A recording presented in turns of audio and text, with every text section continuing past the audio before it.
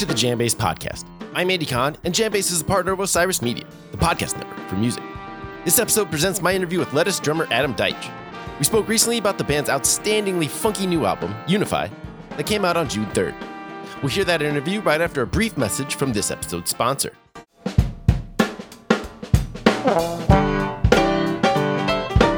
This episode is sponsored by Grateful Fred. Show your love of great music on the DL with Grateful Fred. Grateful Fred brings officially licensed, high-quality chrome badges and more to fans of the Grateful Dead, Fish, and Widespread Panic. Check out a wide array of designs like the 13-Point Bull, the Steely, Dancing Bears, song titles, and numerous other classic Grateful Dead designs. Find the full Grateful Fred collection at www.grateful-fred.com. That's grateful-fred.com. Visit gratefulfred.com today. So before we get into this episode's interview, I want to call out something cool Fish guitarist Trey Anastasio did this week. Trey's been playing a short run of solo acoustic shows, which brought him to Grand Rapids last Monday night. At the start of the encore, Trey brought up a 7-year-old girl from the audience who was holding up a sign asking if she could join him in singing the Fish song Bug. Trey fulfilled the little girl named Jovi Cruisin's wish, bringing her up on stage to sing the song from Farmhouse. I'm actually old friends with Jovi's dad. We both grew up in the same hometown and played sports together as little kids, and when we got older, we saw several Fish shows together in the late 90s. I had a different friend, shout out J-Man, who first sent me the video of Jovi singing with Trey, but it wasn't until my wife Jocelyn showed me a post on Facebook by Jovi's dad, Mark, that I made the connection. Mark told me Jovi loves to sing and has been really getting into Fish lately. Jovi told us that she wasn't very nervous and only needed a deep breath to hold back her tears. I may be a little bit biased, but I think Jovi crushed it. And if Trey's beaming smile and effusive praise afterward is any indication, he was mightily impressed as well. Way to go, Jovi. It's great to see the kids are all right. This is all just fun, so nothing to be nervous about, okay? And I'll help you, okay? If you have any.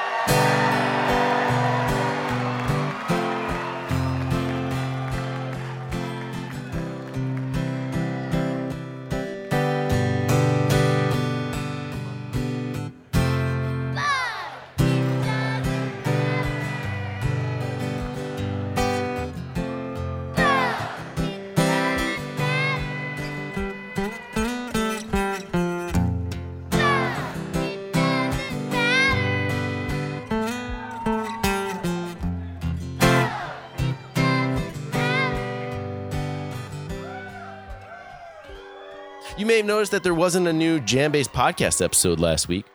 We hope you used the break to catch up on our past episodes you might have missed. If you think about it, a band made up of the last few JamBase Podcast guests would be pretty sick. Let's see, it would be John Bell of Widespread Panic and Brendan Bayless of Humphreys McGee sharing guitar duties, pianist Bruce Hornsby adding his signature accompaniment, Wilco bassist John Stearett holding down the low end, and now we have Lettuce drummer Adam Deitch behind the kit. That's one hell of an all-star band if you ask me. Part of the reason for our absence last week was that the JamBase editorial team held a summit in Denver, and travel and some technical difficulties kept us from putting together an episode. When I was leaving Denver last weekend, I ran into Adam Deitch while going through security. It was a bit weird and surreal to be standing face to face with someone who just a few days before I had interviewed over a video call. Getting to meet in person was an added treat to an amazing week in Denver. I also caught 2 Humphreys McGee shows. And Adam was just as cool in person as he was when we talked over the Zoom call. When I interviewed Adam, we focused mostly on the new Lettuce album, Unify, which came out on June 3rd. Adam told me about making the album during the COVID-19 pandemic and maneuvering through the challenges it presented.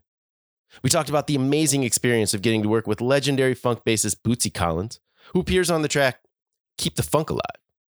Adam and his Lettuce bandmates have worked with many iconic musicians over the years, but Bootsy, a pioneer when it comes to funk music, was among the all-time highlights for Adam.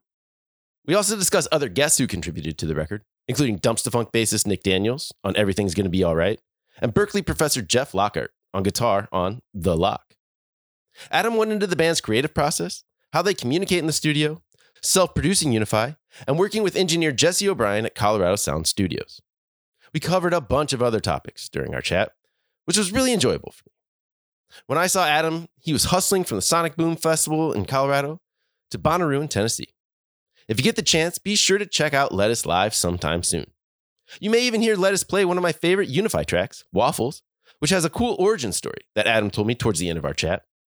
So let's hear a bit of Waffles to lead us into my interview with Lettuce drummer Adam Deitch.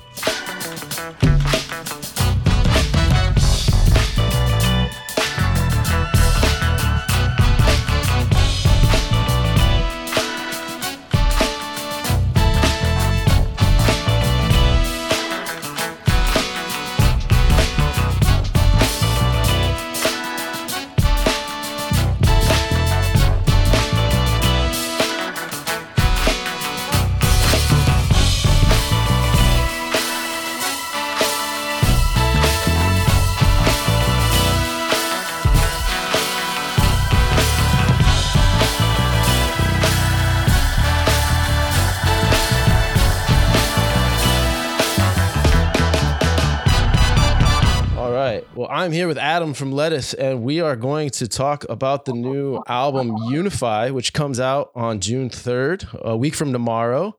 It's a terrific new album, man. I really enjoy listening to it. It has a nice flow to it. There's a nice mix of instrumentals with some songs with lyrics. I'm interested. So, when did you guys start putting it together? When did the recording process start? Probably started, a couple of the songs have been written for a few years. Most of the writing took place during the pandemic, which is, okay. The silver lining of the pandemic was we were home in our home studios and had time to write. So that's why this record might feel a little more complete. And we had time to create and send ideas back and forth, and everybody added their things and added horn lines and, And I was able to hang out on my Pro Tools and kind of, get the meat and potatoes rolling. That's kind of what I do as far as the writing, the bass line, come up with a prehistoric, bass line for Jesus to Yeah. work with, and a great drum beat that's unlike anything we've ever had, and maybe some really stick man kind of guitar part or something for Shmeez to pick up on. And so we had time to write, and I'm glad that this record feels like a complete statement. And so did you immediately took to writing when you guys were, I assume, like forced off the road from the pandemic? You're all at your own home studios. Were you immediately motivated to start working on these new songs? Absolutely. Being home was, again, this weird blessing. And because I was teaching online, I was teaching drums online through Zoom, and kind of put me in a good mood, put me in play drums mode every day and teaching. And I'd be done teaching around 5 o'clock, 6 o'clock, and I would start writing Lettuce songs, and it just kind of worked out like that. And by the time the guys flew in for the recording session in Denver, we had 15 to 20 songs to choose from. So what is your process then for making those kind of demos you were just describing? You mentioned Pro Tools. What's your primary instrument? I mean, you're a drummer, but you mentioned a whole bunch of instruments. I grew up playing a little piano, a little guitar, a little bass, and a love for horns, especially trumpet and tenor sax and alto sax and stuff like that. So I know how to put together a pretty decent demo that the guys can hear. Sure. With a lot of studio trickery because I'm not a great guitar player. Yeah. But enough that they hear it and they go, "This could be a Lettuce song. Good work, Deitch." And then I know I've done my job. They're my audience. Like I want the guys to love it. I want them to say, "This is a song I could play every night the rest of my life." Mm-hmm. And that's my goal with sending them songs. And they do the same thing. Shameen sends songs around. Jesus sends songs around that are phenomenal. Zoidus has great ideas, and Benny has great ideas, and Nigel has some great ideas. So we all just, I think I kind of set off the motion of writing. Okay. And then they all start going, okay, yeah, now we're writing too. And then it's this beautiful exchange of ideas. And then we have a full record and room for a next record, songs for the next record also. Uh-huh. And the album's called Unify, but you mentioned that it was started at least while you guys were all separate. Yeah. When did it's not a concept album, but when did the concept of calling it Unify, and when did you decide to kind of couch it all under that umbrella? Well, it was really easy. During the pandemic, we're on social media or watching the country split apart, mm-hmm. Politically, families screaming at each other at dinner. Nobody could be with their friends. And like, what do we need right now as a country, as a world, on the planet? We need to all unify up with our people again and our families. And we missed each other. We wanted to unify, get back together mm-hmm. and play. So it was just many reasons why it was Unify. It wasn't just politically. It wasn't just, us as a band. It was everything. It was everything. Just, I just felt Unify perfectly fit what we were all trying to do, all of us, in Lettuce or not in Lettuce. Like, all encompassing.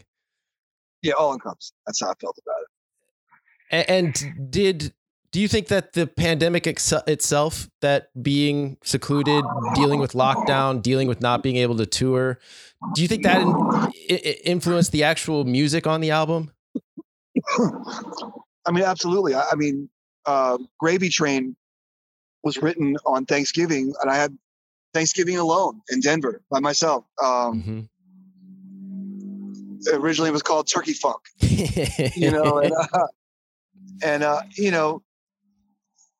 it was the idea of writing celebratory, good feeling music that raised people's spirits, and that was on my mind. That was on all of our minds, obviously staying true to the music we love, but knowing that people need a lift. Oh, shoot. And that was the focus.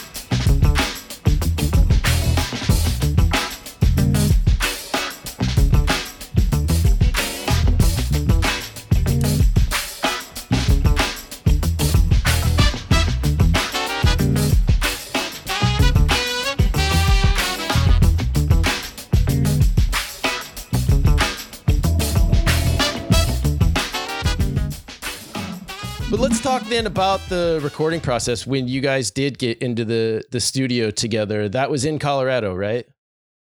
The album? Yeah, when you guys recorded the album together, when you did get into the studio together. Everybody flew out in the middle of the pandemic. We had testing and, PCR tests, and no one's allowed in the studio rule, which I loved, no hanger-ons, no extra people besides just the band and the engineer. It wasn't a hangout spot. Mm-hmm. It was a place of reconnecting with my best friends in the world, catching up, seeing each other, high-fiving each other, hugging each other, and like what a focused recording session. Yeah, like, I was just wow. gonna say, very focused. It sounded like you could really Focused be just absorbed in the music. Exactly, completely 100% in it.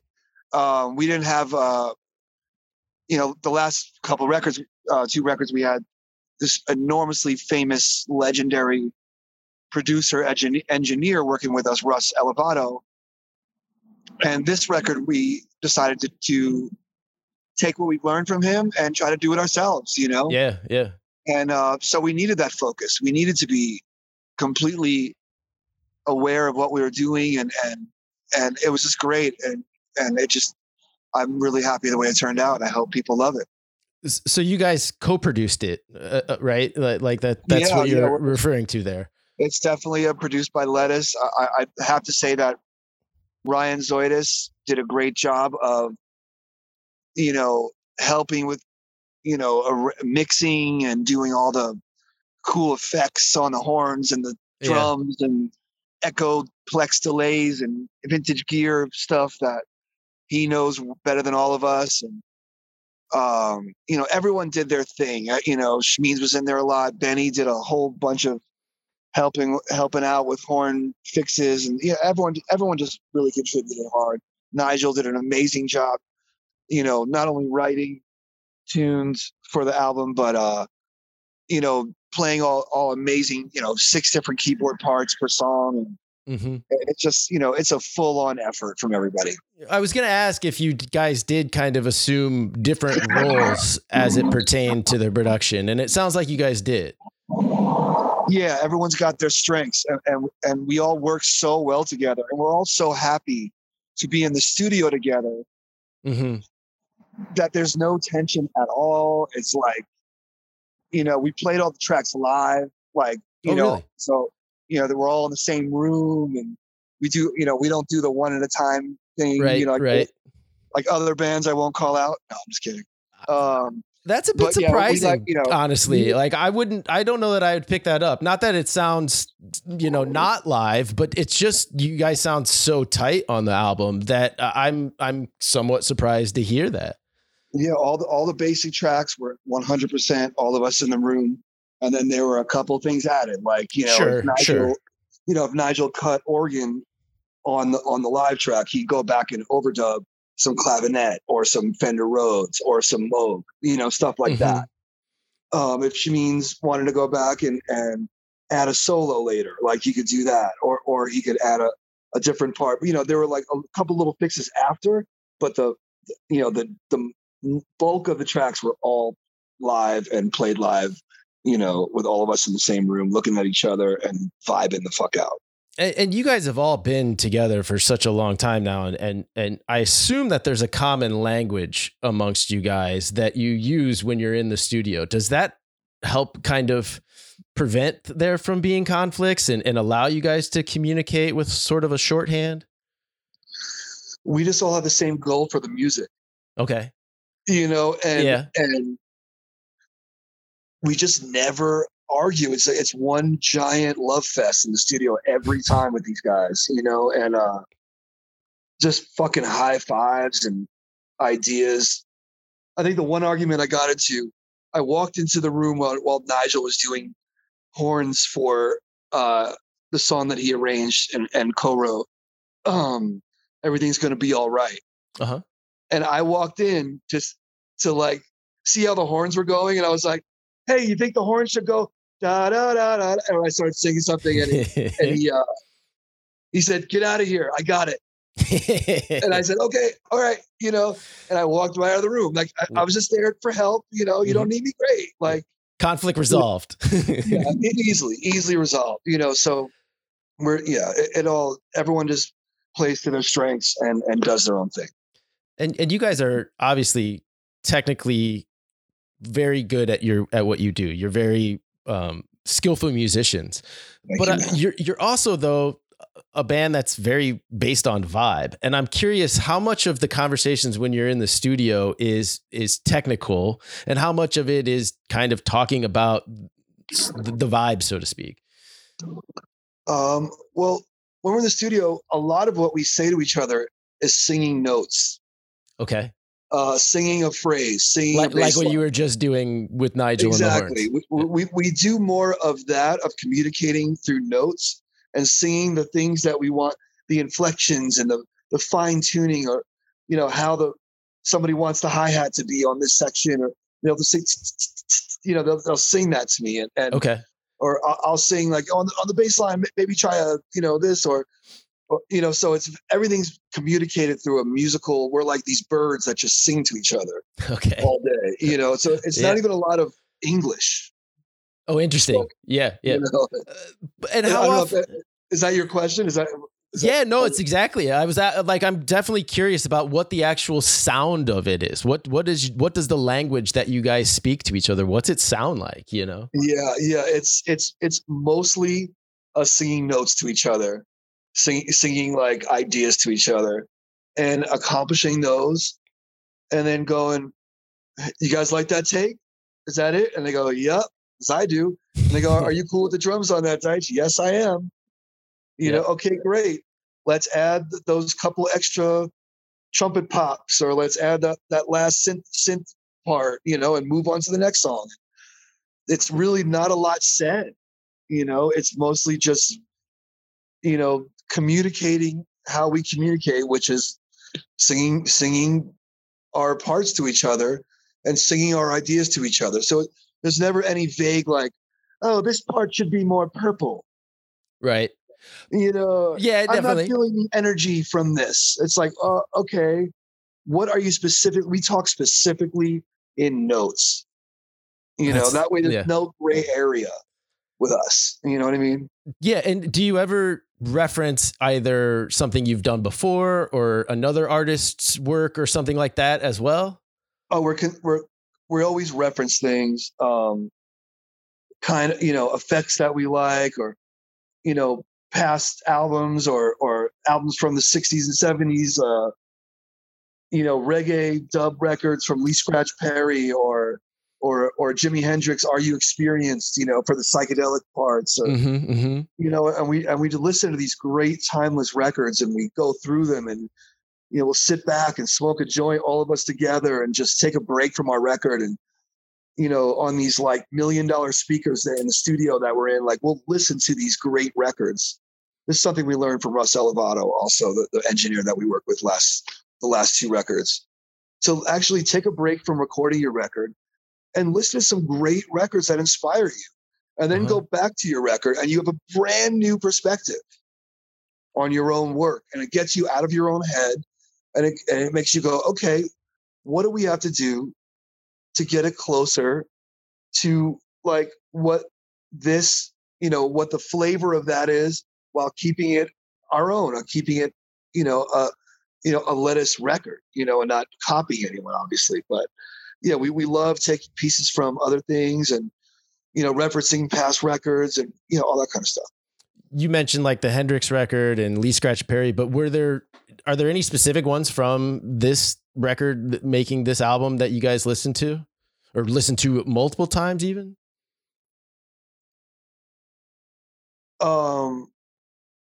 Yeah, I mean, every song has its own story. Okay. Obviously for the Bootsy song, Keep the Funk Alive, we referenced a whole shitload of Bootsy stuff. Yes. And P-Funk and Parliament. And like, how does the bass hit? How does the snare and how does the kick drum hit?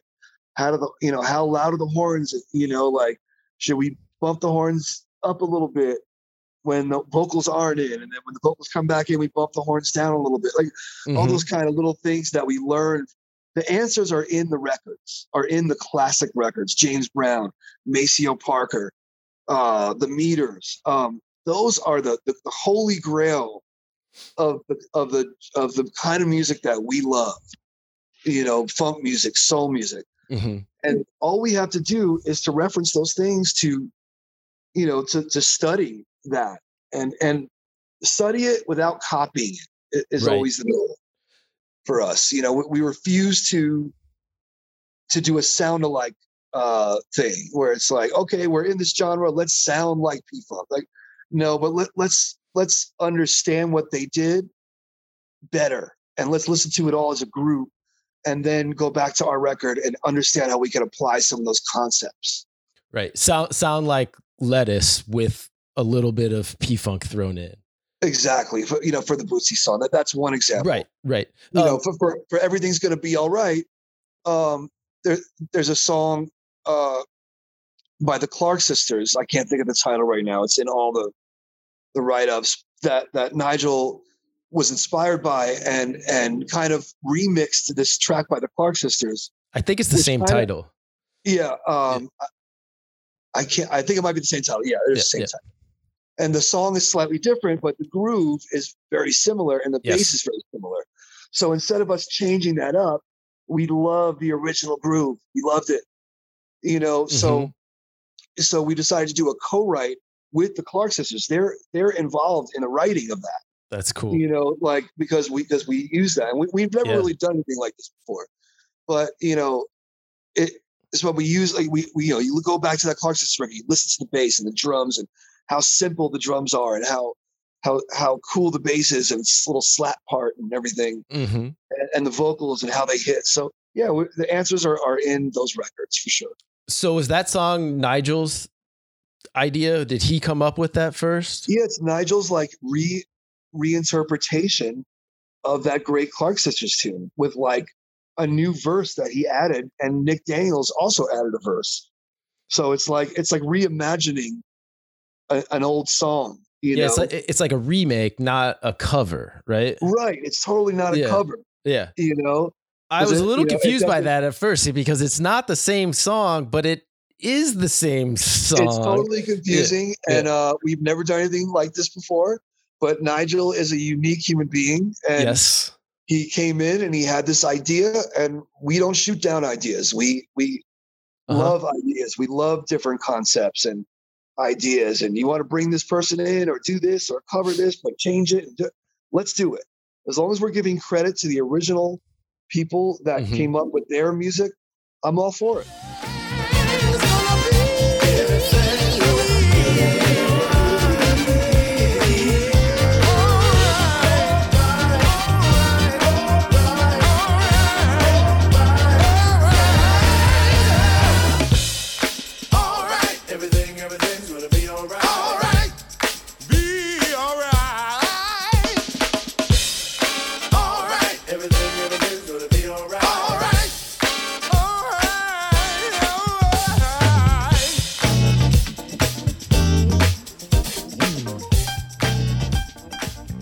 And we've mentioned Bootsy Collins now a couple of times. Obviously, the legendary bass player. Was this the first time you guys worked with Bootsy? Yes, it was. And I'd like to add that he played bass and took a solo on the bass at the end. Oh, sick. That really crazy distorted, like sounds like a low guitar. That's him on bass, and and he's not playing bass too much these days. He's at home just kind of writing and creating and that kind of stuff. But to get that was a phenomenal thing, and it happened totally organically with him. And he's also on vocals. He wrote an amazing, really cool, out there, spacey lyrics that I love that are so him. And it totally happened organically through a friend of ours, Paul Levine, who is known for Bear Creek Festival, the owner of Bear Creek Festival. And he had a contact, and he sent the song to Bootsy and his wife, Patty, and the rest was history. And how does that experience rank in your, with having played with so many amazing musicians that you've played with? What was it like to have this sort of master of funk? Well, we've done some work with Maceo. We've done some gigs with other artists like Maceo Parker, who's the original sax player for James Brown. Fred Wesley has been a collaborator of ours since we first started in 90. Our first gig with Fred was 96 or something, at the Wetlands. Shout out to Peter Shapiro and for allowing that whole thing to happen. Rest in peace, Wetlands. Yeah, rest in peace. It might be coming back. We'll see. Ooh. Pete's always up to something. No doubt. But Yeah. What were we talking about? I got distracted. Working with Bootsy and you're talking about Fred Wesley so we've done some work with some of James Brown's close, close people that worked with James. Mm-hmm. Done some work with the Meters, with George Porter is now like my big brother. And like, I love him, so much. And he's such a mentor to us. Leo Nocentelli from the Meters, a mentor, Zigaboo. Mm-hmm.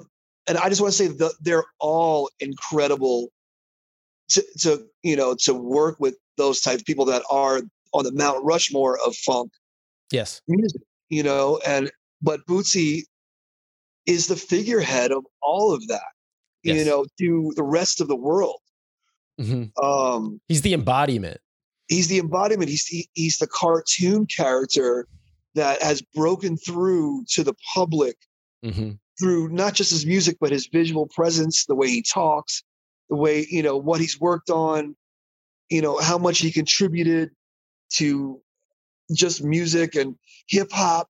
He's known in hip hop circle, Snoop Dogg and Dr. Dre owe him, and they paid him handsomely for what he's contributed. And so yes, this is the biggest thing we've ever done. Absolutely. Yeah. It sure seems like it, man. And I saw you guys got to hang with him recently. Is that right? Yeah, we had a gig in Ohio, and Shmeens, our guitar player, said, "Hey, why don't we rent a van and go to Bootsy's house, and on our day off?" And they were like, we all just like light bulbs went off, like, "Ooh, wait, it's only 2 hours away, and we could just go there, and do it, go hang." Yeah, and it was like brilliant. And management called his wife, and it all happened. It went down. Next thing you know, we're at his house, and his wife welcomes us in. Peppermint Patty, sweetheart, has food for everybody. She brings out some of Bootsy's own wine. He has his own wine company. Nice. Bootsy Wine, Oh, yeah. And like now our, Benny and Zoidis they have a wine company, wine distribution company, and now they're going to distribute the Bootsy wine for him. Yeah. Oh, wow. It was like this incredible thing. Making business connections and stuff. Yeah, right. We're totally just going to work together. And, it was just talk about a love fest. And like, he treated us like little brothers, like right away, like no ego, and he, it was just like, wow, like this dude is the truth, the absolute truth. And so going to his house was legendary. Like just talking about it, I get the chills. It probably brought kind of the whole experience full circle and really, I'm sure, just enhanced the entire process of getting to work with him.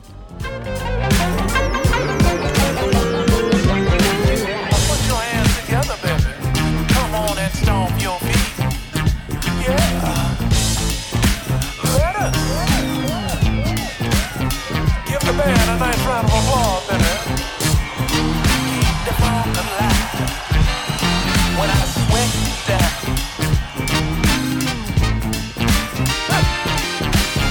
Come on. Lettuce, are you ready?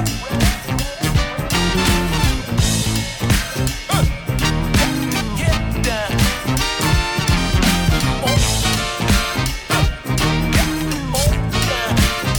Give the band a nice round of applause, baby. Keep the funk alive.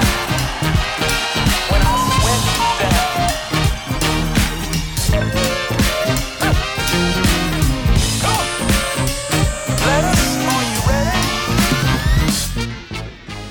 So you guys also had, we mentioned Nick Daniels from Dumpsta Funk, and you also had Berkeley professor Jeff Lockhart play guitar. Jeff Lockhart, yeah. How does that collaboration make its way onto the album? Every band has its Yoda, the person outside of the band that kind of mentored everybody. I feel like there's one, like for Medeski Martin Wood, that's Bob Moses. Right, Bob Moses is a jazz drummer who's super spiritual, and he's the mentor, the kind of the guy that brought Medeski Martin and Wood together. Okay. So for us, that's Jeffrey Lockhart. Gotcha.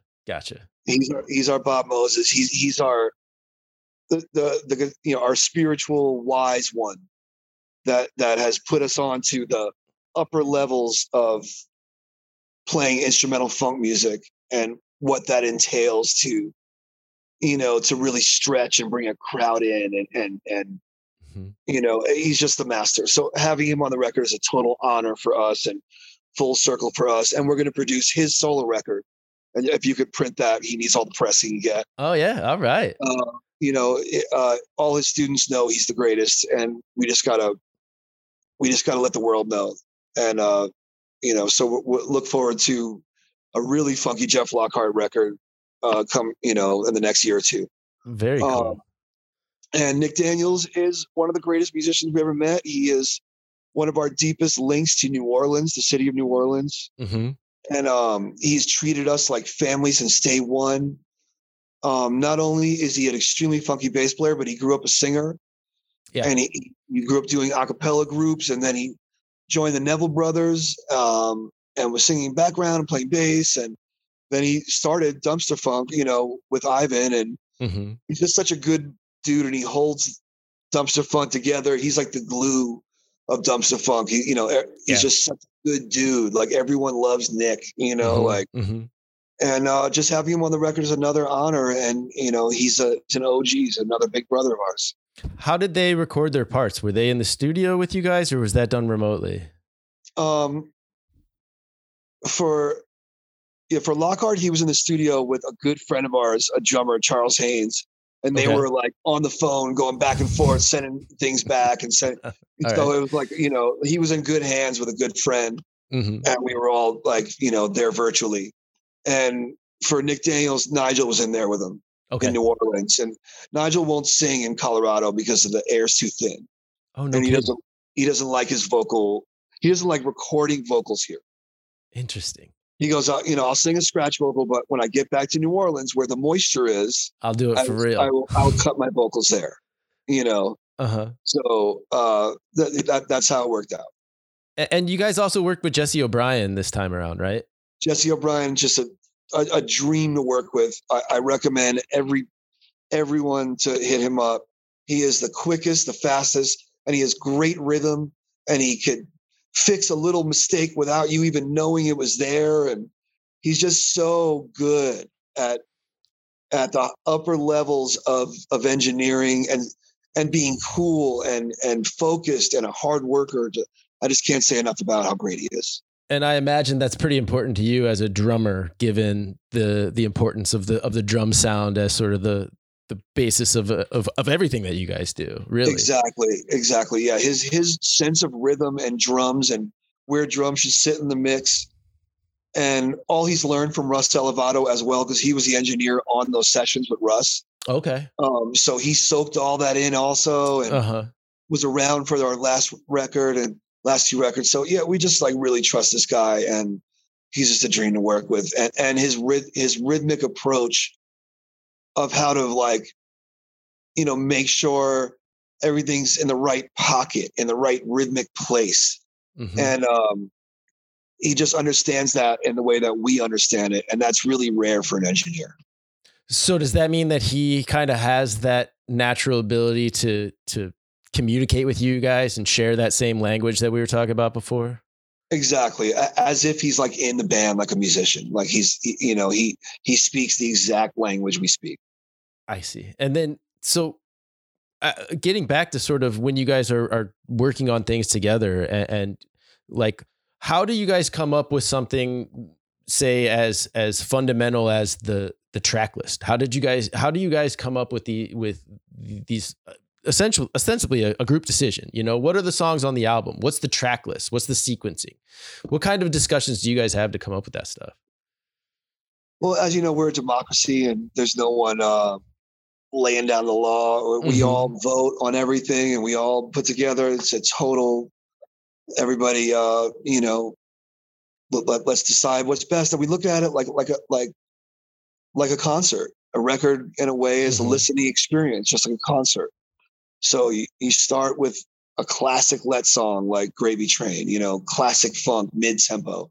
And then you go from there, and you speed up or slow down, and you treat it as you would treat a set list. Okay.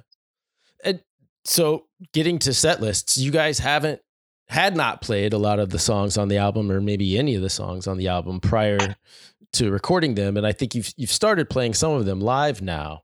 What was that a conscious decision to take them to the studio first rather than performing them live? Well, we couldn't perform them live really because we had written them over the pandemic. Were any of the songs from pre-pandemic though? I mean, like, I would have to look at the track list. Yeah. Not most of them are not. Most of them were brand new. A couple of them, I think, Waffles, we played once in Europe. Okay. And it was like, it just got written in Europe. Like during our last European trip right before the pandemic shut Europe down.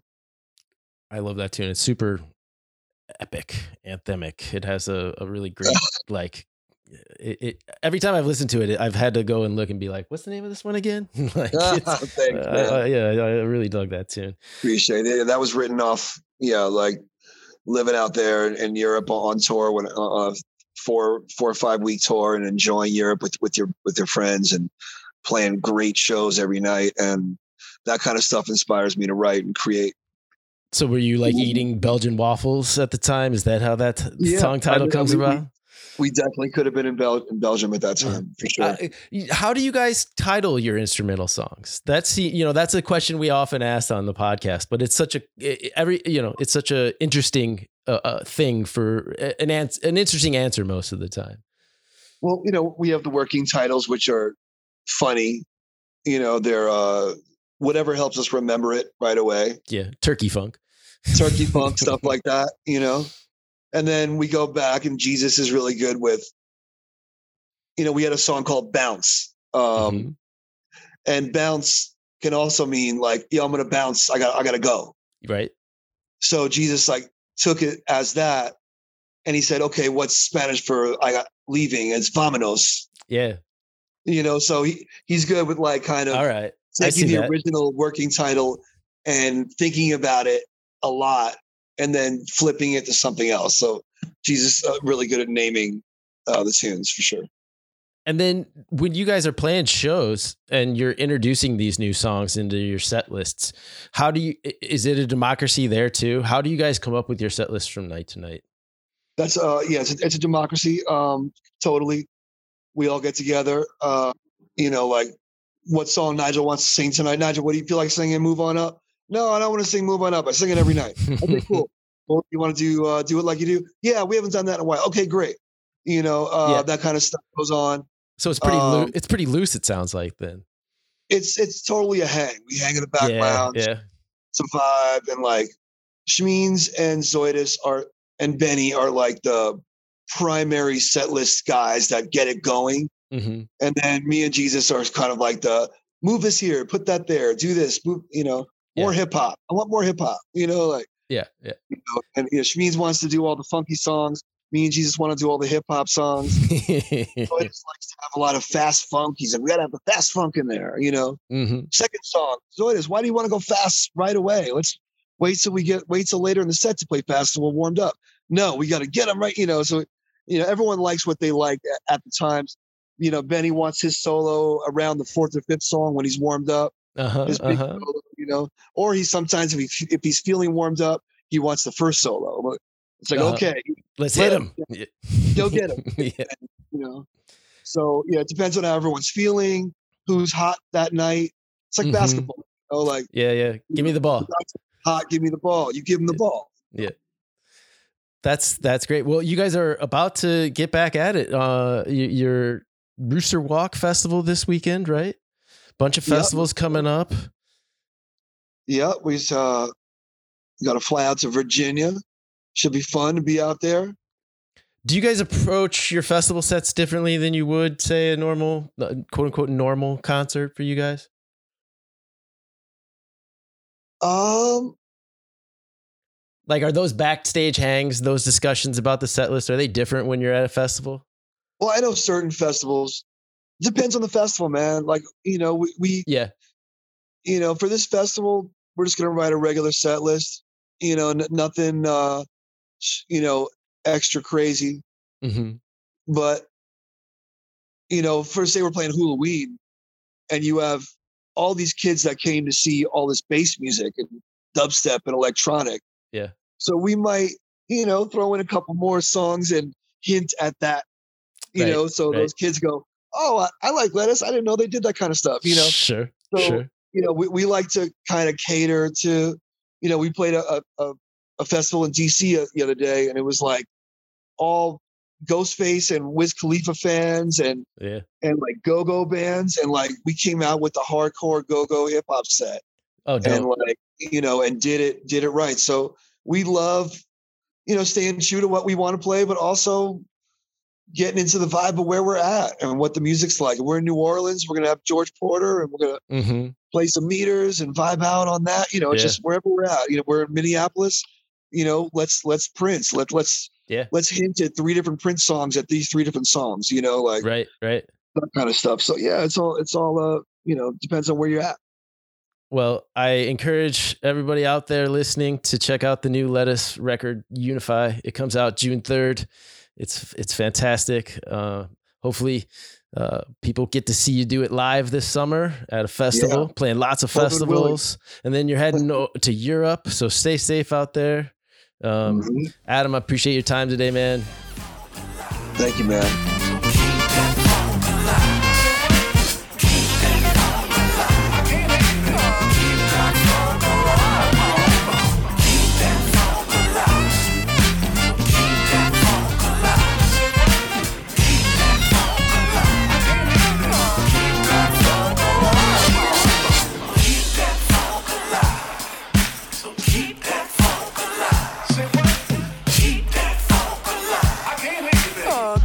Funk alive, Bobble. Well,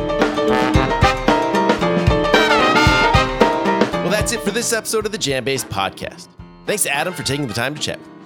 Be sure to check out the new Lettuce album, Unify, wherever you find good music. Thanks to our sponsors, Grateful Fred. Visit grateful-fred.com today. Thanks also to Jake Alexander for helping put this episode together. And thanks as always to all of you out there for listening to the podcast and bearing with us after skipping last week. We'll be back next week with another interview and more. So in the meantime, stay safe out there and go see live music.